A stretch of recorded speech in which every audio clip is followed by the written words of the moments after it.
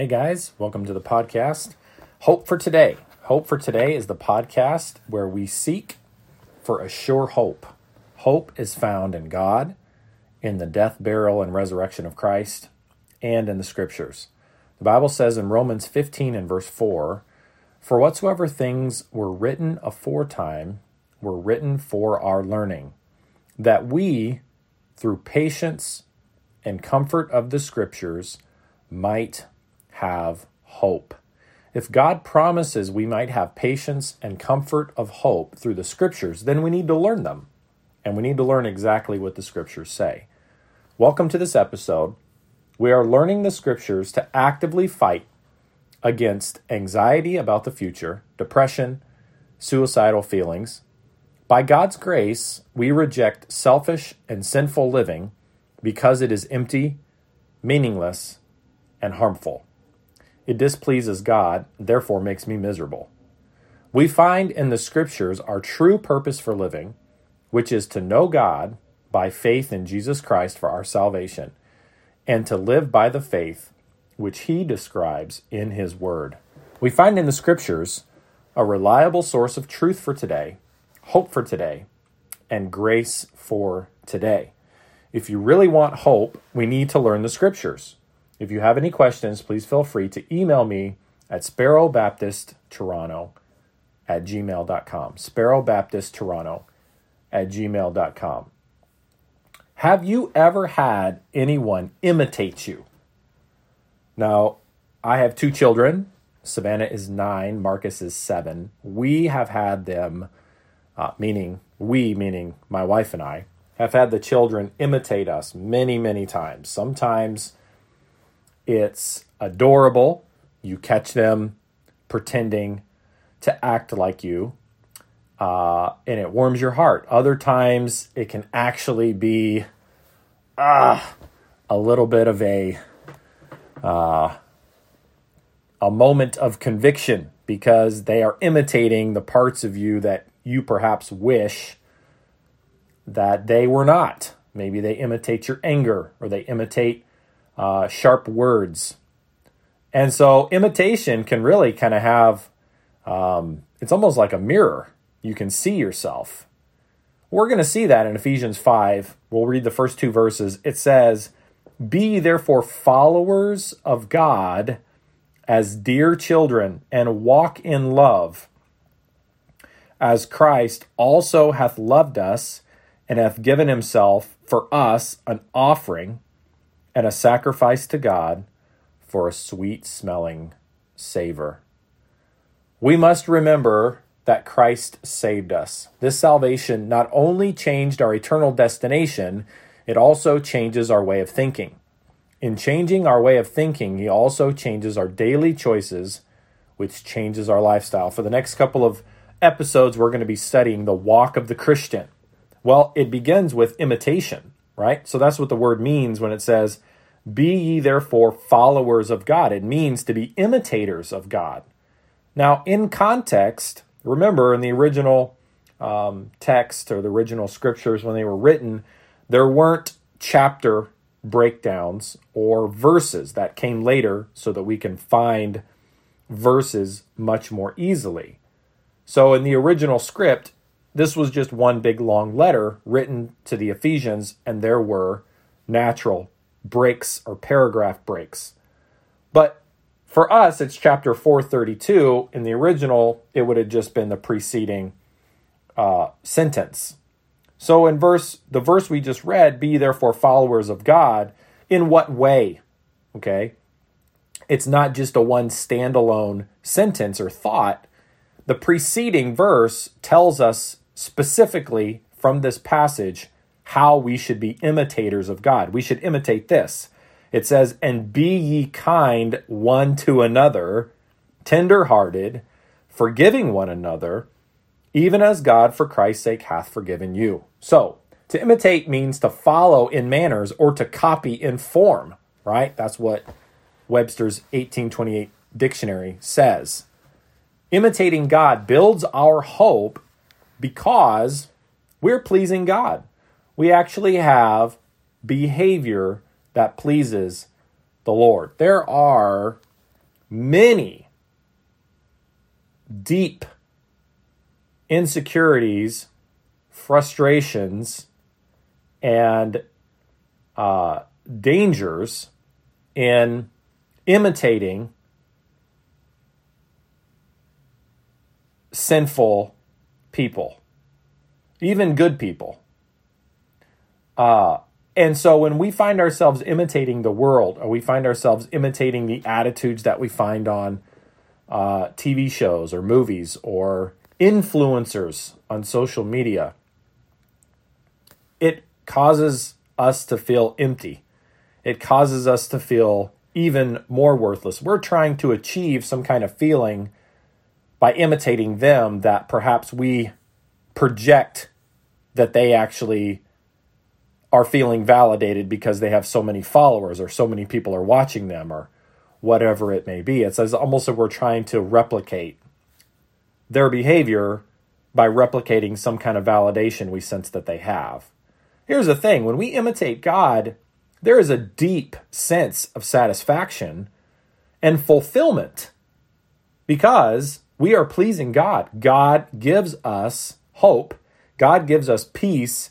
And God gives us joy when we follow Him and imitate Him.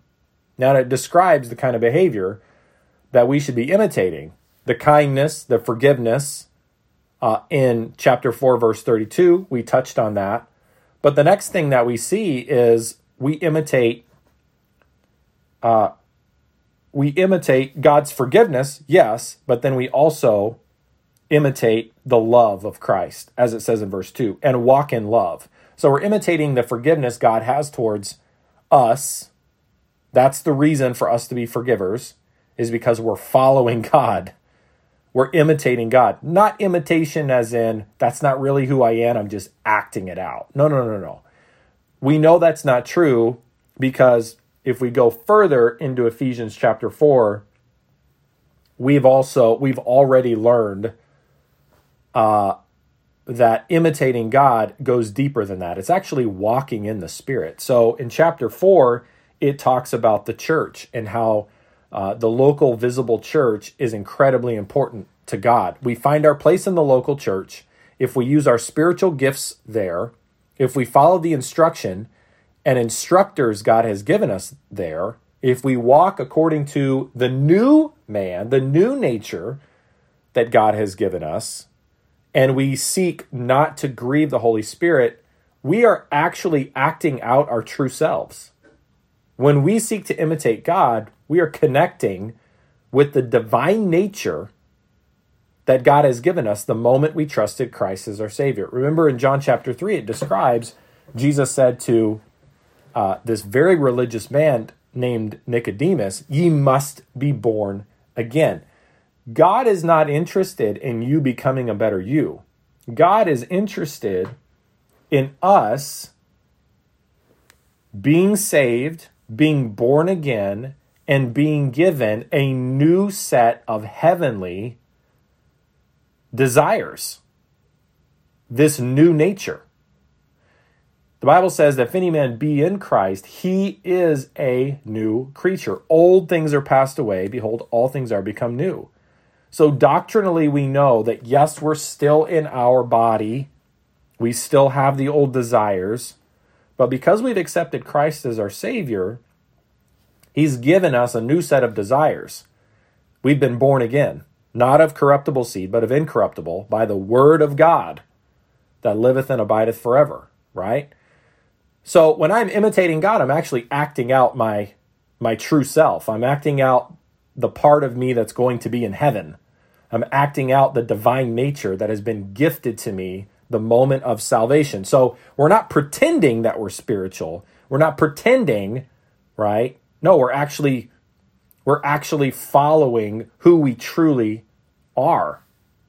And that has a deep sense of satisfaction. A deep sense of satisfaction. Because I'm not pretending.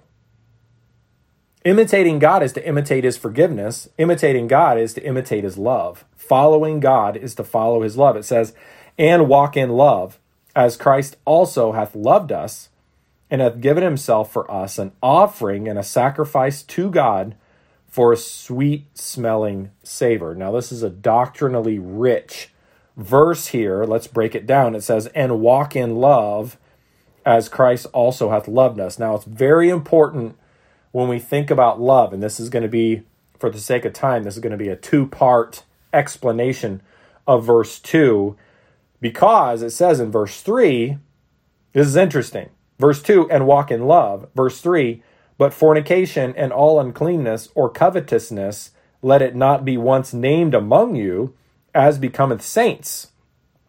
And it goes down there and begins to even list out even more sins. So imitating God and following God is to reject the old nature, not walking in sin, but walking in love, and walking in love to God and walking in love to others. This is the example that God has for us to follow. This is what we need to strive by God's grace, meaning not through our self-determination, but with God's help. We need to connect with that new nature, our true self inside of us, and we need to imitate God's forgiveness towards others, his tenderheartedness towards others, and his love, which means we are going to reject the sinful behaviors that perhaps we have practiced in the past, or also just the desires that reside in our natural, in our fallen body, right? In our sinful body. Following God gives us great hope, because we are acting out that new nature. And as we follow God in obedience and we're willing to imitate him in certain situations, I wonder what would be different in your marriage if, with God's help, you would imitate God. I wonder what would be different in your relationship. Guys, Thanksgiving in the U.S. is coming up. We've already had Canadian Thanksgiving. To be honest with you, I prefer the timing of Canadian Thanksgiving. But for our American listeners, we need God's help to imitate God's love and forgiveness when we are meeting with some people during the holiday season that may be difficult to be with. We don't need to imitate our old self. We need to imitate the new nature. We need to imitate God. We need to be followers of God. If we're going to be followers of God, we're going to have to depend on him. We're going to have to depend on him for help. If God says in his word, be followers, that means you can be. He never tells us to do something that we can't do with his help. Guys, thanks so much for listening for today.